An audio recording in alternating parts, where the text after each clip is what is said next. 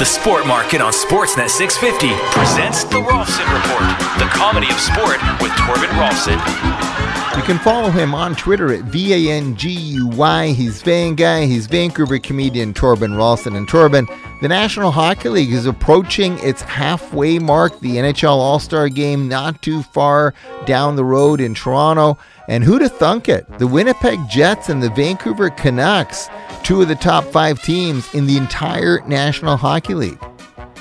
Yeah, the Canucks up 5-0 after the first against the Senators Tuesday. Elias Pettersson called it, quote, one of our best periods of the year, unquote. Well, I hope so. It was January 2nd. Yeah, give him a break. Give him a break. Star Wars night in St. Louis Thursday. The anthem singer looked like he was from Whoville. Vancouver shot like stormtroopers. Lots of Missouri fans went as Jabba the Hutt. Oh, wait, those weren't costumes. Okay.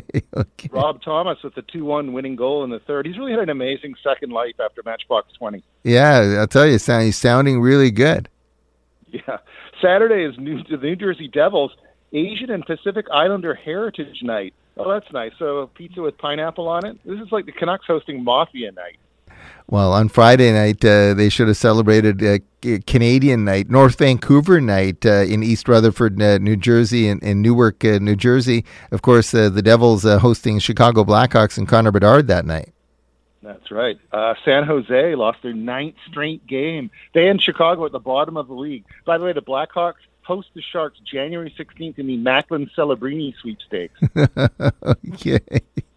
Toronto Maple Leafs, speaking of North Van, Toronto Maple Leafs beat the Los Angeles Ducks of Anaheim 2-1 in OT, had 57 shots against the Anaheim goalie Lucas Dostal. It was the rare instance when after an OT, the winning team swarmed the other team's goalie. We should talk. Ilya Samsonov has become the Alek Manoah of goalies.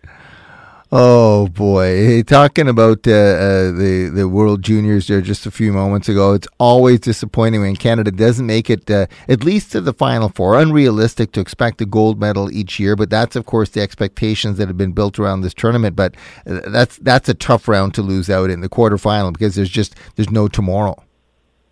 Yeah, and Canadian goaltending has morphed into Chicago Bears QBing. When did this happen? Carey Price is like Sid Luckman, sepia-toned. Okay. Czechia knocked Canada out of the World Juniors with a late goal in the quarterfinals. Tough week for programming execs when your marquee tournament is overshadowed by 2023's biggest cricket bloopers. Okay. And when they weren't playing horror music themes, the Swedish ranks were stealing music from Rogers Arena. Don't Stop Believin', Sweet Caroline, I Won't Back Down. Why can't they come up with something original? Swedish folk songs, Scandinavian black metal? Okay, tell me about it.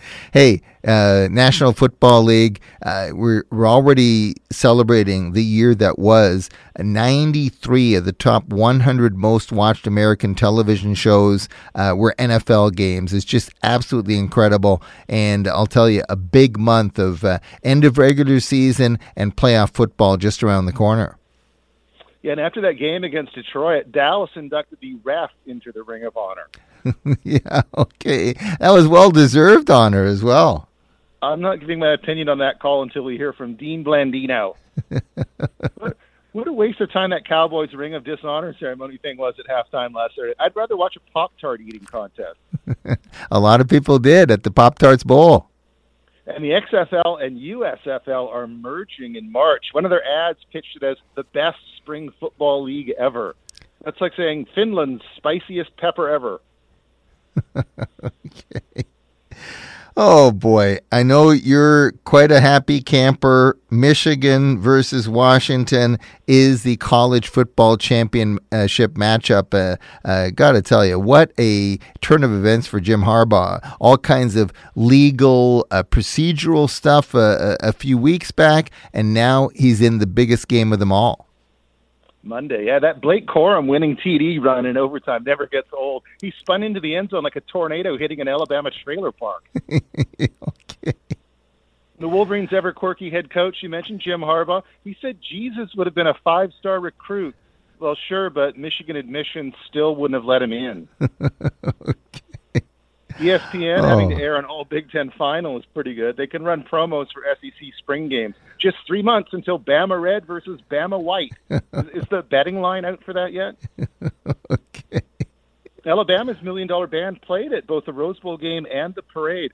407 members, which means each musician is worth $2,457. Oh, it's boy. Not exactly Taylor Swift. It's more like a busker on Granville Island. Oh, touche. I'm not sure what Paul Feinbaum will do with no SEC left. Probably moving on to tax season. And his faithful only have 3 months to wait till WrestleMania. Okay.